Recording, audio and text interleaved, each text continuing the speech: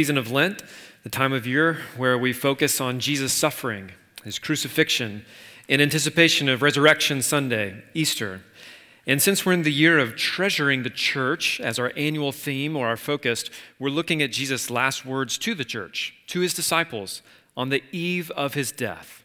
Now, spoiler alert, these are not Jesus' last words. He does rise again from the dead. But the tension and drama of the night before his death ensured that his disciples would never forget these words.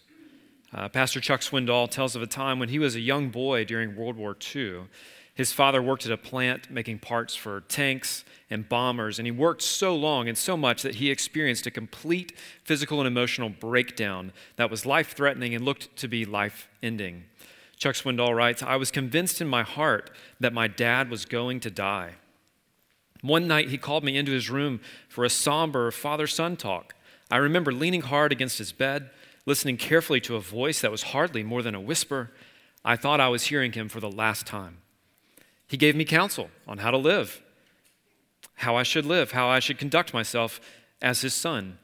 The counsel wasn't long, and then I left and went across the hall to my room that I shared with my older brother. All alone, I lay across my bed and sobbed, convinced that I would never see my dad alive again. That scene still haunts me. Even though my dad recovered to live, I will never forget the night he talked to me." Last words matter. Last words stick.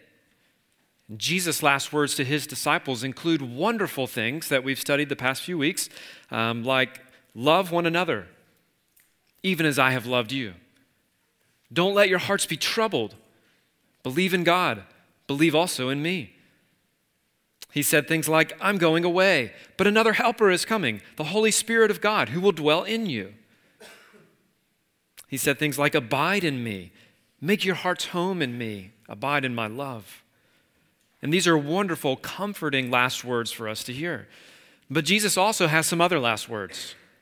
Words to warn us, to prepare us, to rightly set our expectations of what life in this world will be like.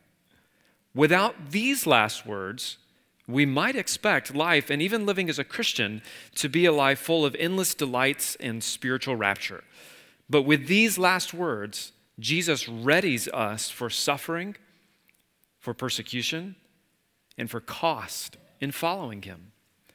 He doesn't want us to be caught off guard, blindsided, unprepared. So he starts saying things like you heard read in chapters 15 and 16, like the world is going to hate you. You'll be thrown out of the synagogues. Some will try to kill you and think that they're doing God and this whole world a favor. You will have sorrow.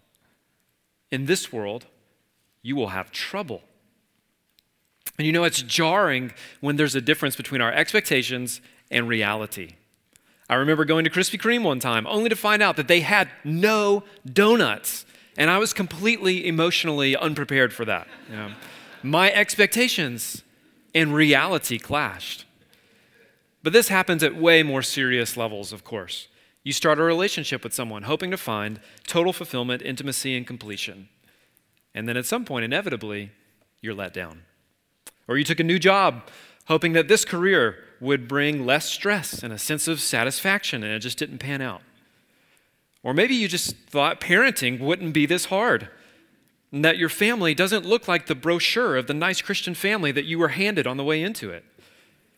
University of Chicago historian Daniel Boorstin suggests that Americans suffer from all too extravagant expectations. He writes, "We expect anything and everything. We expect the contradictory and the impossible. We expect compact cars, which are spacious, luxurious cars, which are economical. We expect to be rich and charitable, powerful and merciful, active and reflective, kind and competitive. We expect to eat and stay thin, to be constantly on the move and ever more neighborly, to go to a church of our choice and yet feel its guiding power over us, to revere God and to be God. Never have people been more the masters of their environment, yet never has a people felt more deceived and disappointed, for never has a people expected so much more than the world could offer." So, what should we expect out of life in this world.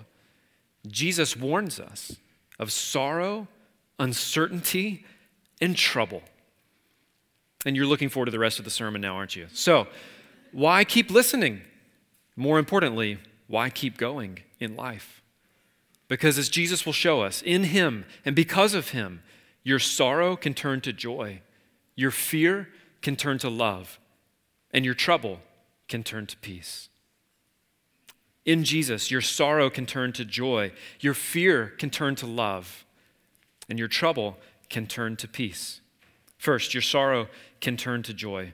We pick up near verse 16 where Jesus tells his disciples, "A little while, and you will see me no longer. And again a little while, and you will see me." And the disciples don't know what he means by this, so they start talking amongst themselves about what does he mean by this. This is like kids in the car. When we travel and they ask me, "Dad, how long before we get there?" And of course, I'm duty-bound by sacred oath as a parent to say, "In a little while." Yeah. And they say in response, "What does that mean?" Yeah. And Jesus knew that they wanted to ask him what he's getting at with all the "now you see me, now you don't" business. And so he says to them in verse 20, "Truly, truly, I say to you, you will weep and lament, but the world will rejoice. You will be sorrowful, but your sorrow will turn into joy. When a woman is giving birth, she has sorrow because her hour has come. But when she has delivered the baby, she no longer remembers the anguish for the joy that a human being has been born into the world. So also you have sorrow now. But I will see you again, and your hearts will rejoice, and no one will take your joy from you." Okay, that clears it right up. Thank you, Jesus. And by the way, sidebar here, one of the reasons that so many scholars think that this is indeed John accurately reporting on Jesus' words and not just a contrived account is Jesus' vagueness with the disciples here. If this account was made up by the disciples later, it would be too tempting to put specific details in Jesus' mouth regarding what's about to happen. But Jesus is vague enough where not all is clear in the moment, and yet after it happens in hindsight, his disciples would see that everything he said came to pass. So, Jesus is saying that although he's with them now you see me, when he's crucified and buried, now you don't, the world, the religious leaders, the Roman authorities, and all those who lobbied for his death will rejoice. But the disciples will be plunged into terrible grief. But something's going to happen such that the very occasion or reason for their sorrow, follow me, his crucifixion, will actually become their greatest reason for joy after his resurrection. Now you see me again. And he explains this by comparing their sorrow to birth labor. Now, this is an interesting comparison that Jesus chooses to use because labor, as it turns out, at least from the outside looking in, looks excruciating.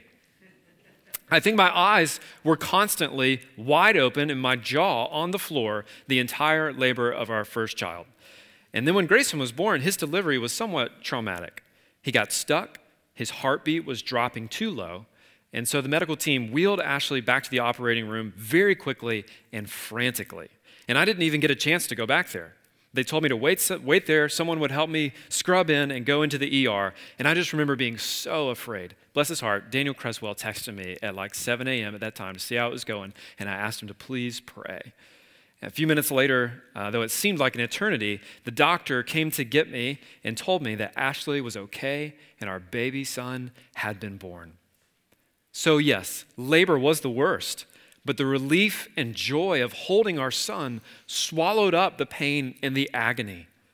And so by using this imagery of childbirth, Jesus is after something much more profound than just the intensity of grief that his disciples were undergo. He wants them to know that their grief will not have been wasted. You see, the very reason for pain now, i.e. childbirth, is the same reason for joy later. Childbirth. The pain was not wasted. It was producing something. And I guess we did kind of forget about how bad it was because we had two more since. He says, you will be sorrowful, but your sorrow will turn into joy. The very reason for their sorrow, the crucifixion of Christ, would later become the greatest occasion for their joy.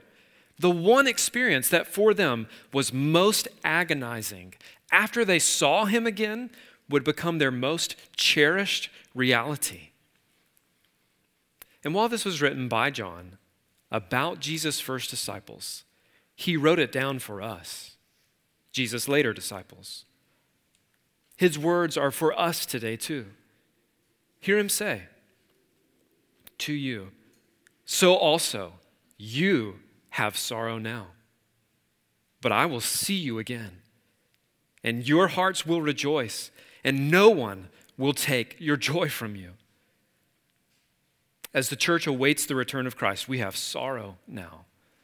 But when we see him again, and he sees us, somehow our greatest sorrows in this life will be swallowed up by an overwhelming, invincible joy. As Paul says in 2 Corinthians 4:17, the momentary afflictions that we experience in this life now are preparing for us an eternal weight of glory. Suffering in the life of a Christ follower is never wasted effort. But you might feel, I don't see how that could be true in my case. There is no possible good that could come from what I have been through. And by all human reckoning, you might be right. But do you think these first disciples had any concept that joy would actually grow up from the soil of their master's grave? There's just no way. And yet,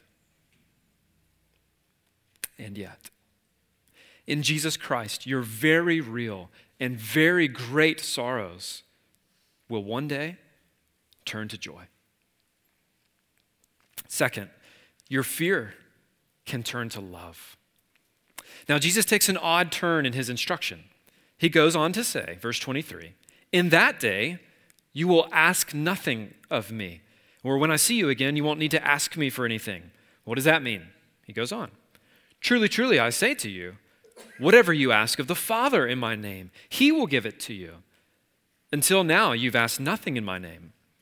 Ask and you will receive, that your joy may be full. I've said these things to you in figures of speech, but the hour is coming when I will no longer speak to you in figures of speech, but will tell you plainly about the Father. In that day, you will ask in my name.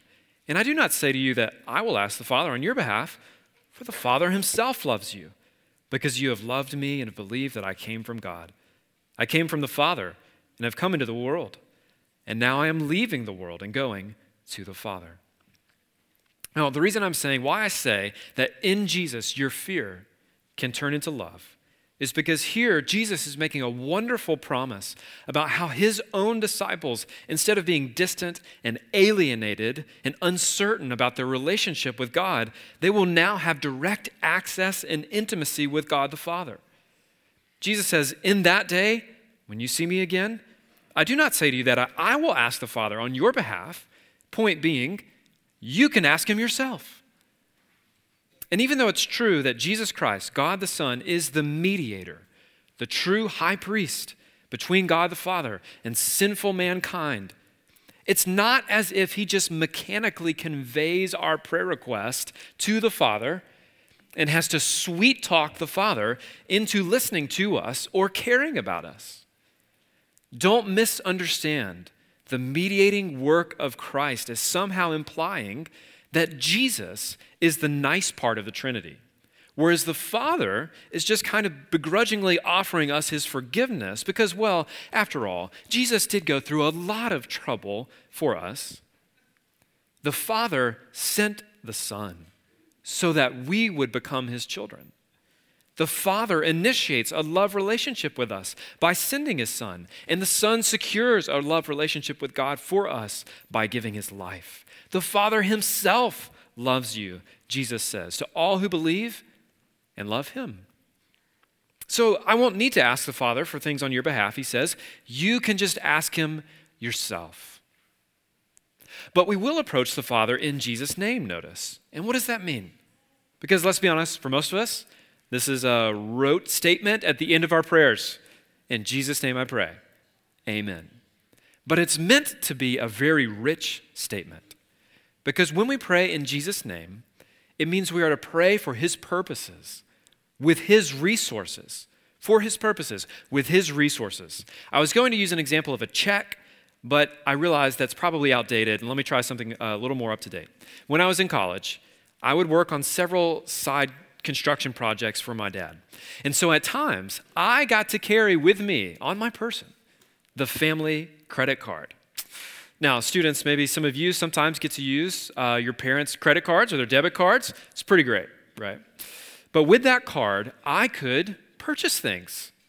I could purchase whatever I needed that was in line for the mission and purpose for which I was given the card.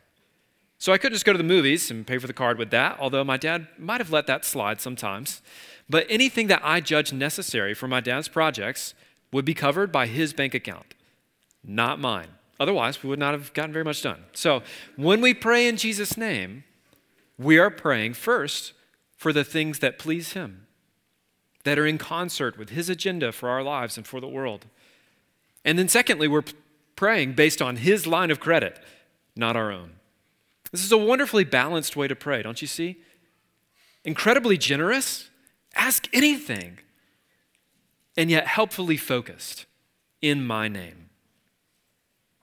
So for all who love and trust Jesus Christ, it's our great privilege to approach God as our true Father with great confidence that he really does like to hear from us.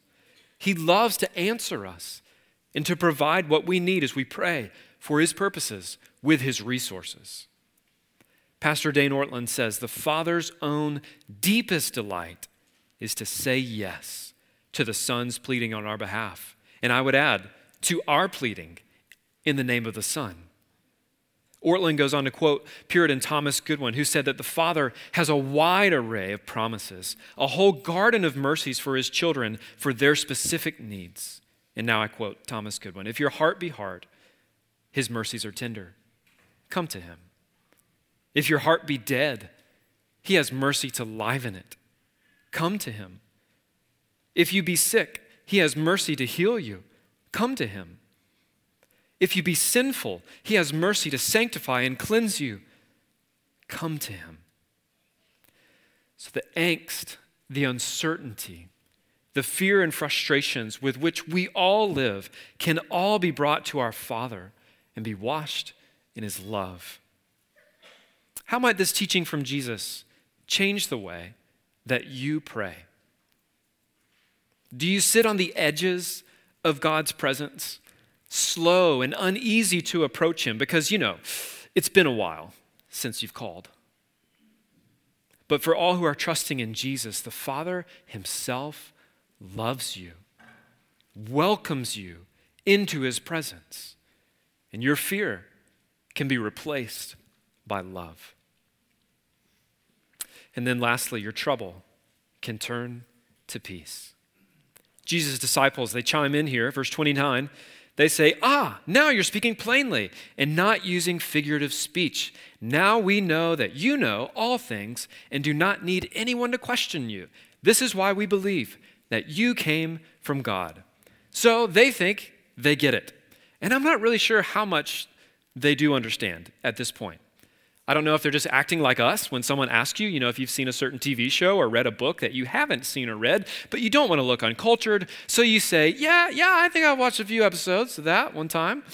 So I don't know if they don't want to look dumb or why they feel the need to speak up in this moment. I do think they genuinely believe that Jesus came from God, but their claims of understanding and devotion to Jesus are untested at this point. And when things go sideways, their real faith and fears rise to the surface. And even so, Jesus answers them. Do you now believe? Behold, the hour is coming. Indeed, it has come, when you will be scattered, each to his own home, and will leave me alone. Yet I'm not alone, for the Father is with me. I've said these things to you, that in me you may have peace. In the world you will have tribulation. But take heart, I have overcome the world. So Jesus isn't so convinced of their loyalty just yet. He knows they're going to go back on their words and abandon him. And yet he's still thinking of them. still preparing them to deal with even their own failures here. I mean, think how guilty and ashamed they will feel in the course of just a few hours. He isn't saying these things so that they will have guilt, but so that they will have peace. They need to know that his arrest and his death is not out of control, not out of the Father's hands. He wants them to have peace in him. And so he prepares them. And he utters an immensely profound statement. In this world, you will have trouble. But take heart. Have courage. I have overcome the world. Now, how would you, in your heart, have liked that sentence to go? I mean, as a modern American person, really, how do you want that sentence to finish?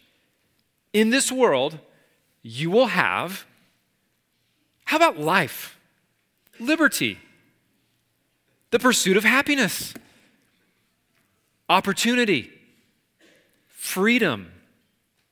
In this world, you will have health, choices, dreams, long life. Jesus has a different set of expectations for us. In this world, you will have trouble. Why has it got to be like that, Jesus? Well, first of all, this world is just a broken, fallen place for all of us. And the longer you stay here, the more you find that out. And even more so if you're a Christian. The world is double trouble for you because you will never really belong here. You will never truly fit in. The values and the priorities of the world around you are not yours. I mean, deny yourself, really? It's a lonely road. And it's been noted that we're entering a time in our culture where not only is there less and less social benefit to being a Christian, there's greater and greater social cost for being a Christian. As one commentator put it, to be at home with Jesus is to be at odds with the world. And some of us may not feel this quite as much yet in Wake Forest, but some of you, especially our middle and high school students, many of you who work in the marketplace, are certainly starting to. It's not easy to be a Christian student. It's not easy to be a Christian businessman or woman these days. But in many places, here, we are still lauded and even applauded for being good Christians. Church leaders are often honored more than they are persecuted. Seminary students, you're rewarded for your hard work, celebrated at graduation, and some of you may even be recognized at an awards chapel during the year where you can win like best preacher or best evangelist.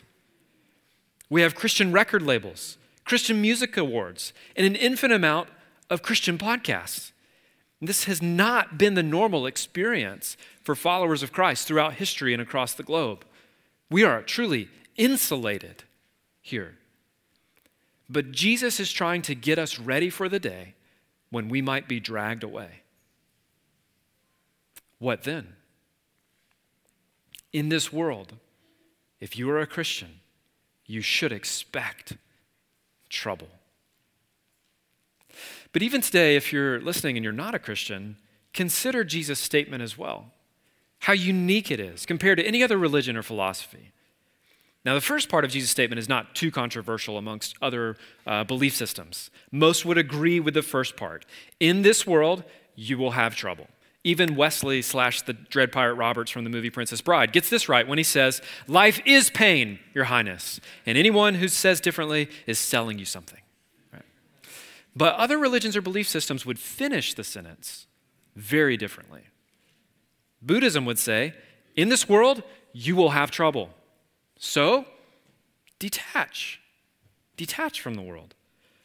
A more stoic approach might say, in this world you will have trouble, just accept it. And the sooner you do, the easier it'll be. A bitter or cynical person would say, in this world you will have trouble, so forget the world. A more bohemian approach is, in this world you will have trouble, so enjoy what little you can while you can.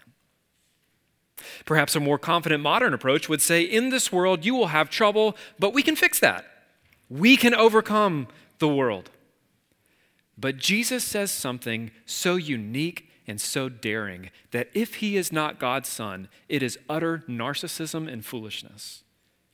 He says, in this world, you will have trouble, but take heart. Don't give up. Have courage. Why? Because I have overcome the world. You need more than self-help. You need more than escapism. You need hope. You need a hero and a savior. Why follow Jesus? Given all that you might lose? Because he has overcome, conquered the world. And how will he do that? Because it certainly looks as if the world is about to conquer him. But no, he will win. Not with sword and shield, not with bombs and tanks, but by his death and resurrection. By his death, he will defeat our sin, standing in our place, accepting our punishment. By his resurrection, he will defeat our death, giving us proof and hope of life and love that is stronger than death itself. And so Jesus' disciple, John, who wrote this book, would many years later look back on this night and reflect this. For everyone who has been born of God overcomes the world. And this is the victory that has overcome the world, our faith. Who is it that overcomes the world except or only the one who believes that Jesus is the Son of God? Here's what he's saying. If you believe that Jesus is the Son of God and that your ultimate hope is found in him alone, then you share in his victory over the world. The pleasures of this world can't seduce you, and the pain of this world can't destroy you. So why follow Jesus, given all it might cost and all that you might suffer? Because in Christ and only in him can your sorrow turn to joy, your fear turn to love, and your trouble turn to peace. If you're a Christian walking in fellowship with God, you're invited this morning to take the Lord's Supper here at Northwake. This is to us a deeply meaningful act whereby we remember how it was that Jesus overcame sin and death in the world through his own sacrifice for us. And so we receive that once again today by faith. And if you're here and you're not a Christian, then we invite you, instead of partaking in the table, to talk with God and take Jesus Christ himself today by believing upon him. Let's pray together. And after I pray, if you'll use the center and the wall aisles to approach the table, and then these other two mid-side aisles to return to your seats. And if you'll hold the communion elements until everyone has received them when you return to your seat, we'll all take the Lord's Supper together in just a moment. Let's pray.